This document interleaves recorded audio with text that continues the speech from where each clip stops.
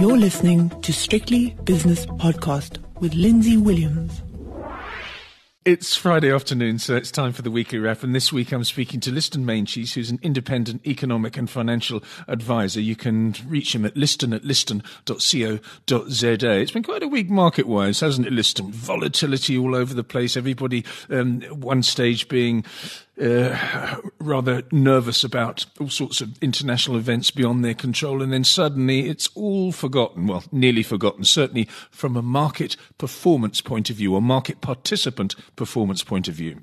Well, yes, I'm not sure we're not going to call it the yo-yo market year, because we started January pretty well in nearly every place, and then suddenly we had an Iranian attack, and we had a coronavirus attack, and suddenly January was horrible. Now suddenly everything is forgotten, and February is great, at least for the first week. And here we are with, some supposedly good numbers on the unemployment front. We've cleared the impeachment story. Not that anybody should have been surprised.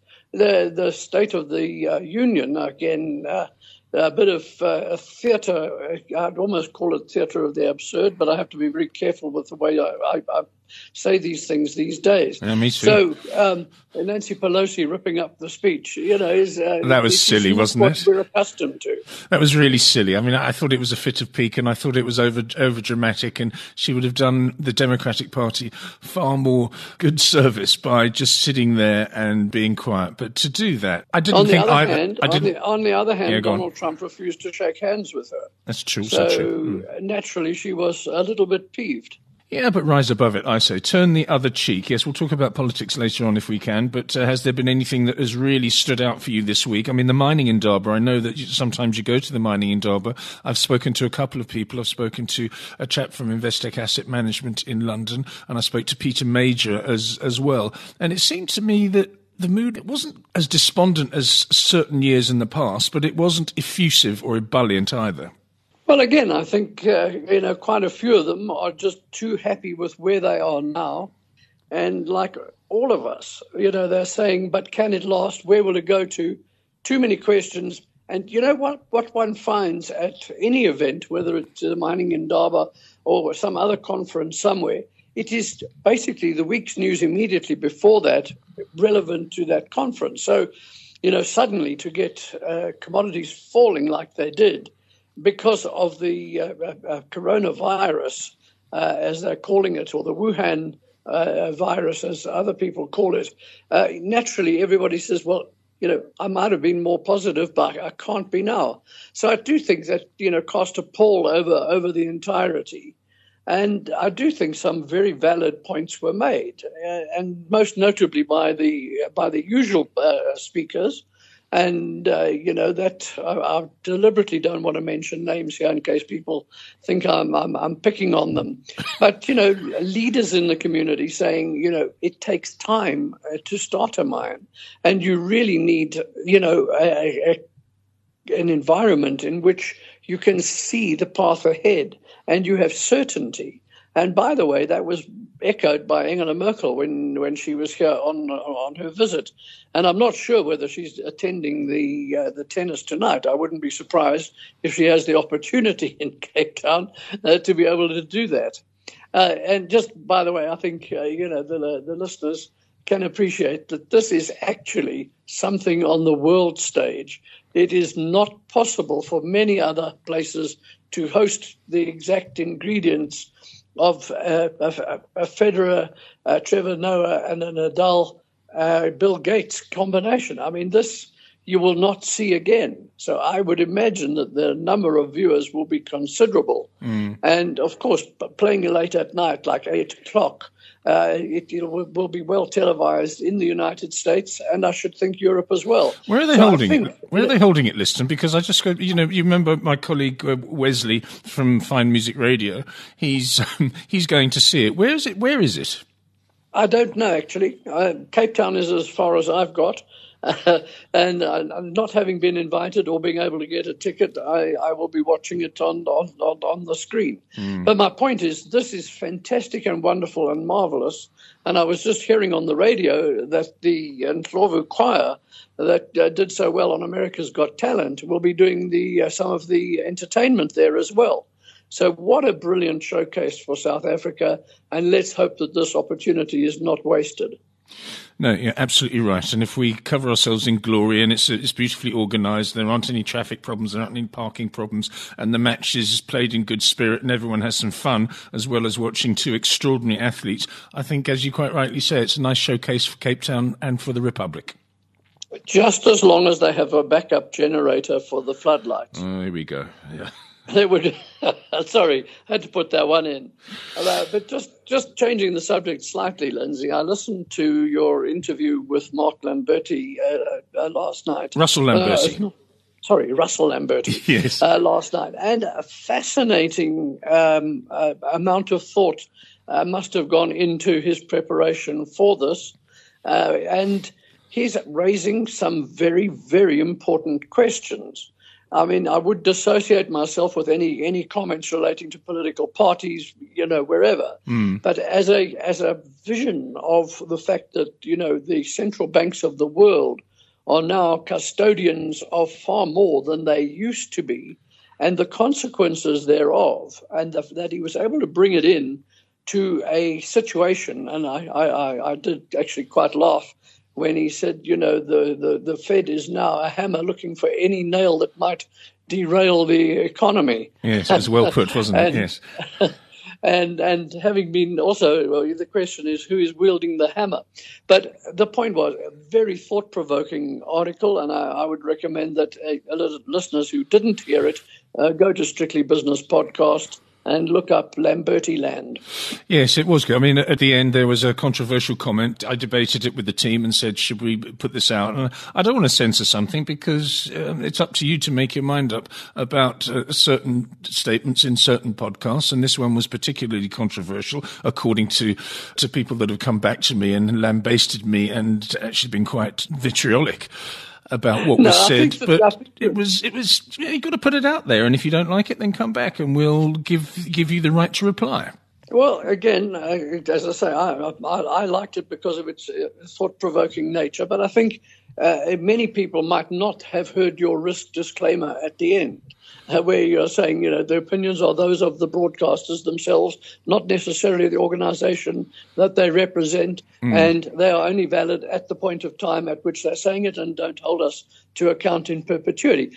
Again, I just think that's a very important disclaimer. Maybe you want to put one or two of those lines almost as an intro to your shows, especially where there is something controversial. Yes. My take on it, and it's from a completely different vantage point, but it's along the same lines.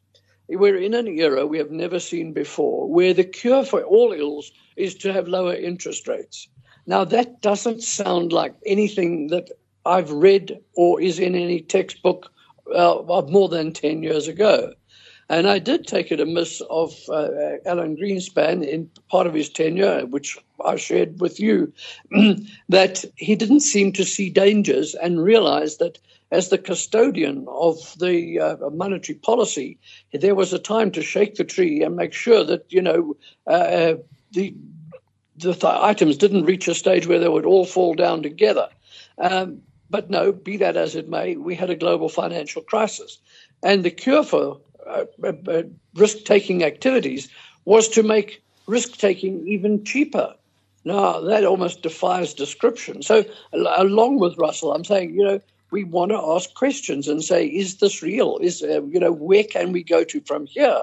And much more important for our listeners and even the country is what happens next. How can we prepare for what is coming? So again, I'll just recommend listeners to go to the Lamberti Land podcast and just see what is happening. Just my take on this one again, and it's something that is a lot older than you might think, but there's a part of monetary studies called the circular flow. And you can read it on a number of places. So just if you look up circular flow economics, and I'll quote you just from one website, it says the circular flow of income diagram is a simplified representation of the functioning of a free market economic system. It illustrates how businesses interact with the other economic participants within the key macroeconomic markets that coordinate the flow of income through the national economy. Long sentence, but believe it or not, I've been using something similar to that as part of my thought processes probably for 3 decades. And if you think that's new, the actual story is you need to go back to Frank Knight, who was writing about this at the University of Chicago back in the 1920s and possibly even earlier than that. So, the circle comes round. And he was using it, more indicating its impact on business, which is where we kind of come in, is what is the impact on business? We discussed it before. I mean, one of the situations that for cheap money is that it's supposed to cause a trickle-down effect, but actually for the thinking people and whose bonuses depend on a rising share price, it's logical to use the money not to build a factory, not to pay the workers more, but to go and buy your shares back. Now, golly, did anybody write that in a treatise around about 2009 or 2010? I wonder if... So I just think we need to talk about... I wonder if Liston, if you took away every single share buyback over the last 10, 11 years, where the market would be now. I mean, I don't understand the difference between paying dividends and buying back shares from a tax point of view, tax treatment point of view, or an efficiency angle, but it just seems to me that there's been an awful lot, and although they've slowed down a bit, they're still there. Well, the point is this. There are only new shares issued, unlike bonds where governments are perennially issuing more and more, and we've discussed this. Russell mentioned a bit of it. And, these numbers are huge. We're talking about a budget deficit in the United States of $1 trillion. And then we get excited about $75 billion. Well, I promise you, $75 billion is not big in relation to $1 trillion. But never mind that. The point is, if I buy shares back, I'm using the money that I've got in the bank, earning 1%, to buy shares that are yielding 3%. That is a gimme. Now, the real question on this money flow is, where does the money go? So effectively, the money leaves our bank account, buys shares from whoever is selling them, and it goes into their bank account, and shares are therefore extinguished. Let's put it that way. Now, that means we have the same profits, but we're sharing it with fewer people. That is bound to increase our profitability. That's good. That pushes the price up. But the second part to that is it depends who we bought from. If we bought from mom and pop, then the money is back down where people are buying cars and goods and TVs and maybe subscribing to Netflix. But if we are buying from another major holder, he now has cash and not shares. So he goes around looking for other shares to buy, which pushes the price. I don't know if I'm getting the circular argument, but a circular flow argument in, but that's really part of what makes markets. And that's one of the reasons why over the past however many years I've been saying to you, but what will stop this market going up? And I still haven't seen enough. Yes, you get a scare. Yes, you get a coronavirus. Yes, you get the Fed raising rates once. And my goodness me, it's a catastrophe for 3 days. And then it's ho-hum, off we go. So I just think, the more we discuss some of these, I think I call them esoteric articles on your show, and the more people who get to listen to them, the better it's going to be. Some of it is purely educational, because I find a lot of market commentators are telling us what happened in the market, very little excitement about, the reasoning behind it and the actual money flows, the thought processes of the investment managers and the thought processes of financial advisors who put money into the hands of the investment managers, whether they want it or like it or not. Conversely, they take money away from a manager and suddenly he has to become a seller when he would much rather be buying. So I just think if we put a little bit more thought in these programs to the actual circular flow of money when deals are done and what it might mean. Maybe I'm waxing on too much. No, you're not at all. It's a good explanation, but how long it can last, I don't know. But the era of cheap money is very much with us. And the one point that came out on several interviews this week, several podcasts on strictlybusinesspodcast.com, was that arrows and quivers were mentioned. In other words, not many arrows left in the Fed's quiver. How much more can it do should there be a crisis? Let's say the coronavirus or something else does spring a surprise and they have to do something really drastic. It's not as if they can cut interest rates. I suppose they can pump more money into the system and cut more tariffs. I don't know, Liston, but do you think they're in danger of having shot their bolt? Well, again, they have alternative arrows they haven't really used yet. And you came up with a novel idea of actually putting money into every person's pocket. Yes, I like that one. Now, that would stimulate the bottom end of the cycle that I'm talking about. More goods and more services would be consumed or could be consumed. And maybe that money doesn't immediately go back in the form of buying shares. It is done elsewhere. But the point is there are different opportunities, and they have to go, obviously, in association with fiscal policy. So if by chance there is yet another tax cut on the argument that works better, then somehow that lack of funds into the fiscus has to be met by the issue of more bonds, which, again, either the Fed mops up or they allow to be there, in which case interest rates would rise. So I just think, the policymakers really talk, what can I say, in a very opaque way. I read the reports, and the Fed communiques, and it sounds like a very slow process of doing the same thing over again without making a decision. Honestly, if the people on the central bank boards were paid per decision instead of paid per do nothing, I don't think that they would eat. How many times have we heard, we'll do nothing? How many times do they say, well, it's unsure and therefore we're just leaving things as they are? If you draw the graph of the actual move, you'll be astounded how few there are in any 10-year period. Let's have a look at something that's come out since we've started talking, and it's the US jobs number, and this is one of your pet subjects.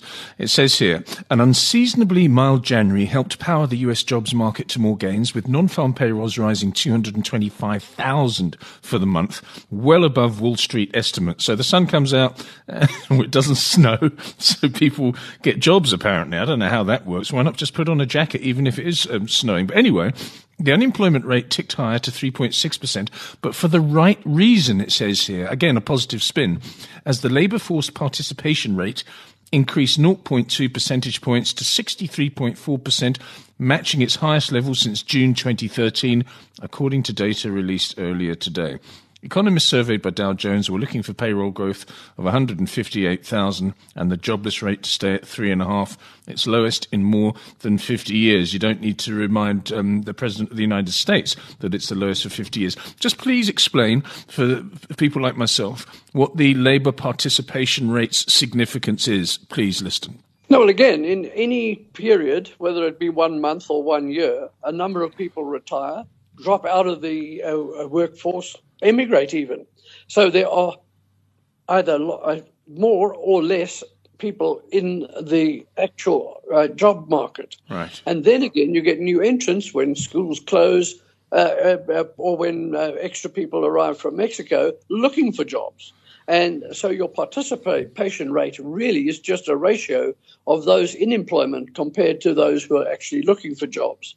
Now, there's a little tweak on that one in that the people who are perennially unemployed, and there's a special term for them, but I'm using the word perennial. They haven't had a job in over 12 months. They are not counted in either sector as people in the workforce or as people would be wanting a job. So again, a little bit of distortion. But again, Lindsay, I come back, it must be, the 120th time I've said this to you, but I'm looking at the table. It's produced by the Bureau of Labor Statistics in the United States, and it talks about employment status of the civilian population by sex and age. And it turns out that if you look at the unemployment rate in January, not seasonally adjusted, that's 4%. And in December, it was 3.4%. Now, when you don't seasonally adjust, remember all the part-time workers packing extra boxes for Amazon or playing the part of Father Christmas in a shopping mall, they had jobs in December. So naturally, when they hand back their costumes or they're told that they're not needed for as many packing jobs, the unemployment rate goes up. So we do seasonal adjustment. And if you look at seasonally adjusted, you'll find that the unemployment rate in the United States went up from December's 3.5 to 3.6.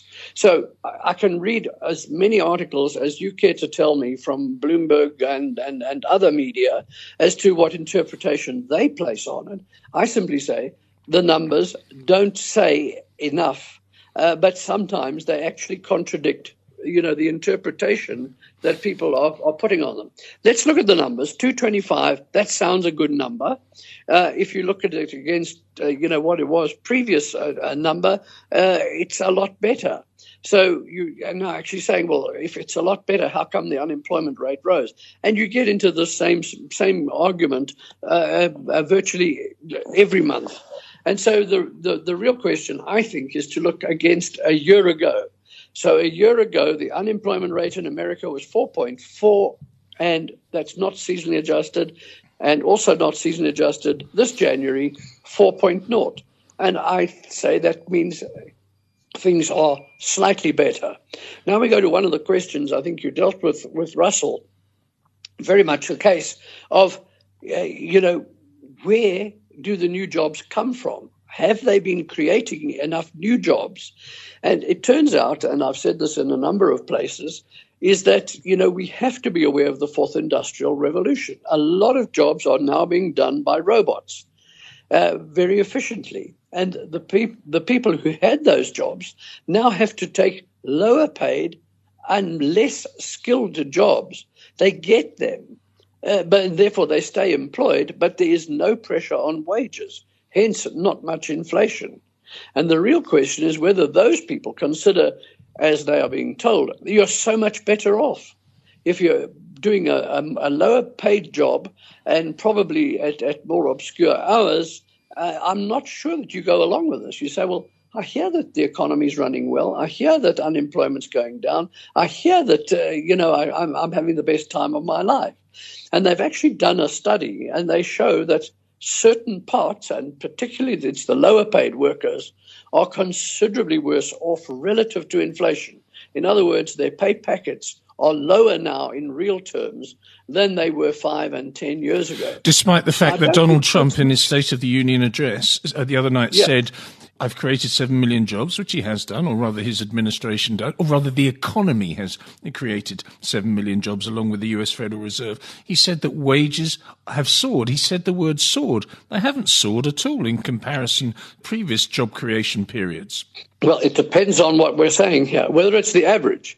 Because an average person, working at McDonald's is not earning what an IT guy in one of the top companies is earning.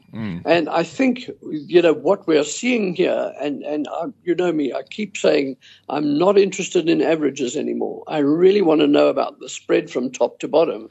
And we most certainly know that the spread from top to bottom in virtually all countries has grown incredibly since the global financial crisis. Let's have a look at a couple of things which have happened in the last half hour since the US job numbers have come out, and that is that the euro-dollar has broken its recent range. The euro-dollar to me is an incredibly important indicator. It goes up and down in very, very small increments on most days of the week, but it's suddenly gone from around about 111 a week ago to now 109.60. So in other words, the US dollar getting stronger, and that means that people are starting to say, okay, the Fed is probably not going to cut rates anymore. In fact, the next move might even be to the upside. I haven't seen the US Treasury market, but maybe you can have a look at that while I'm talking. Just it seems to me people are saying, well, that's it, 225,000, not the blowout number, but a number that tells you that the US economy is doing well enough for us not to cut rates anymore. What do you think about that? Because look at the Rand as well. The Rand 1502, exactly where it was this time last week when the Dow fell 600 points. Yeah. Now, again, these are relatively small. You get my weekly charts, and we've been fumbling and mumbling along at the bottom for well over a year now. Everybody talks about the strength of the dollar, but it is actually minuscule. America has higher interest rates than Europe. So if I've got a choice of investing at -1 in Germany and +1 in America, or +2 in America, I'm going to pick America. So I would say, just on pure economics and meaning investment flows, I would prefer to be in the dollar. You look at the actual growth rates in Europe and in America, you would rather be in America. You look at company results, and by and large, it's 6 of one and half a dozen of the other, because many of the leading companies in Europe, like the leading companies in America, are multinationals. But money for money, I would probably prefer to be in dollar assets and companies exposed to a reasonable U.S. economy. I've covered some of the unemployment story, in all of that. But, from 111 to 109, I mean, I think Richmond did that in 5 minutes during the day. Yeah, but I think the difference between the volumes in Richemont and the volumes in the euro dollar are staggeringly different. But I know what you mean. But I think it is quite significant what has happened. Now euro dollar 109.60. And I think you'll find that this may be an entrenched trend that we're going to see for the rest of this year. But we'll see. Mr. Trump may say that the Fed is run by idiots, and he'll ask to go to negative rates, and the dollar will fall again. We'll see, Liston. What else did you see this week? Is there any sectors you like? You asked me about the U.S. Treasury yields, and I can tell you that the 10-year yield has dropped from 1.64 to 1.60, which I think is a new low for this year. And the 30-year has gone from 211 to 206. So one way or the other, stronger dollar, lower bond yield. And I've been through this, and I've heard people talking about, how good and how safe and everything bonds are. I think they're the most dangerous items that I've seen. And you only have to go back to my history, where I borrowed money at 6% in South Africa in 1971. And suddenly the rate went up to 17. I nearly died carrying that bond. That was absolute shock to the system. I bought a house. Went nowhere. I bought a house in Parktown North in Johannesburg when the interest rate was 24.5%. And of course I was lucky. I picked the top of the market, so my bond came down consistently year after year. But we've had some wild swings in that country. Well, never mind that. I've seen numbers change quite considerably in the States. Now, the conditions for that are not here because of the pressure on the Fed to do the impossible, create money. I mean, can you create money? I can't. But they can. Somehow, with a swish of the wand, they just say, we're going to buy more bonds. And their balance sheet goes into tatters, but nobody worries about the Fed going bust. They can't, you see. So it's very peculiar, and I think, when all is said and done, and I don't think it'll be in the next couple of years, but somebody is going to go through this. And I think, Russell even mentioned it in his thing yesterday, that it's just a case of sheer lunacy by people who should know better. Monetary insanity, he called it. Listen, anything else this week? I mean, any moves in asset classes, in share prices, in companies, results coming out? And ArcelorMittal was a standout. There was a couple of gold trading updates. All sorts of things have been going on, particularly in the mining sector, to coincide with the mining Indaba. What has tweaked your interest? No, what I am saying, and I think I've mentioned it to you before, but I just deal with the two you've dealt with. If anybody didn't know that ArcelorMittal was in real trouble, I'm surprised. If anybody didn't know the golds were having a really good time, I'm surprised. If anybody didn't know that platinum's doing well, and we're actually surprised that it's only 60% up earnings for implants. Yeah. Gosh, how sad that is. But you and I know they've gone from 15 Rand to 150. Yeah. My goodness me, that's just a bit more than 60% up, I think. Yes. Now, that's a joke. But no, coming back to what I have been telling people, and I say I'll share it with the listeners. And I have seen it from one commentator by the name of Wandile Sihlobo, and most importantly is that he is on the state president's Economic Advisory Council. So I think it's worth listening more to him than to me. But the point is, you can't have been driving around in Johannesburg and surrounding areas, which I know extend quite considerably, without noticing how green everything is. And if you go into the mealie fields, they are 6 feet high, whereas last year they were 2 feet high at the equivalent time of year. So we are having a wonderful agricultural season. Now, it isn't that big in GDP in the way it's measured and scored and everything. But what I am saying is that misses totally the point of the flows of money and the flows and the benefits to all members of society. So, golly, is Liston positive for the first time in an awfully long time? Here we go. With or without a downgrade, with or without a budget speech, whatever. I'm saying this is something that you can't take away. You can't politically damage it, in my opinion. It is, if I can say, God-given, and we should be totally grateful for the fact that for the first time in a number of years, virtually all parts of South Africa are having a wonderful patch, both in terms of crops grown and in terms of feeding of the cattle, sheep, and the like. So if you want a positivity, and it isn't just for this week, but it's the first time I've said it this week, so there we go. Well done, Liston. Thank you very much for your time this afternoon, your extended time. That's Liston Meintjes from Liston at liston.co.za. And Liston, I know you've changed your model when it comes to your excellent weekly charts. Now, how do people access these things? Because I think you're going to a pay model. Is that correct? Yes, I am. And if they want to access, they should email me, liston at liston.co.za, and I will put them on the mailing list as a trial. And if they like it, they will say, I wish to continue. If they say it's too much information, I don't need it, or whatever they care to. But if they want to, it is on a pay. I can tell you one thing. If you are thinking of doing that, then goodness me, if you take every single recommendation, and it's very simple, it just says full bull or full bear or neutral in Liston's own way. Just go to these things and do an analysis of the last 3 or 4 years that I've been following these charts, and you would have made money. So the subscription is a tiny amount compared to the money you would have made if you stuck to your guns and put in stop losses and all that sort of thing. Liston, that was a really good plug for you. I'll expect something in the post quite soon. That was Liston Meintjes. Yeah, indeed. I'm going to be in Cape Town, not next week, the week after. If you happen to be there, that'll be good. Okay, sir. See you then. That's Liston Meintjes, again from Liston at liston.co.za.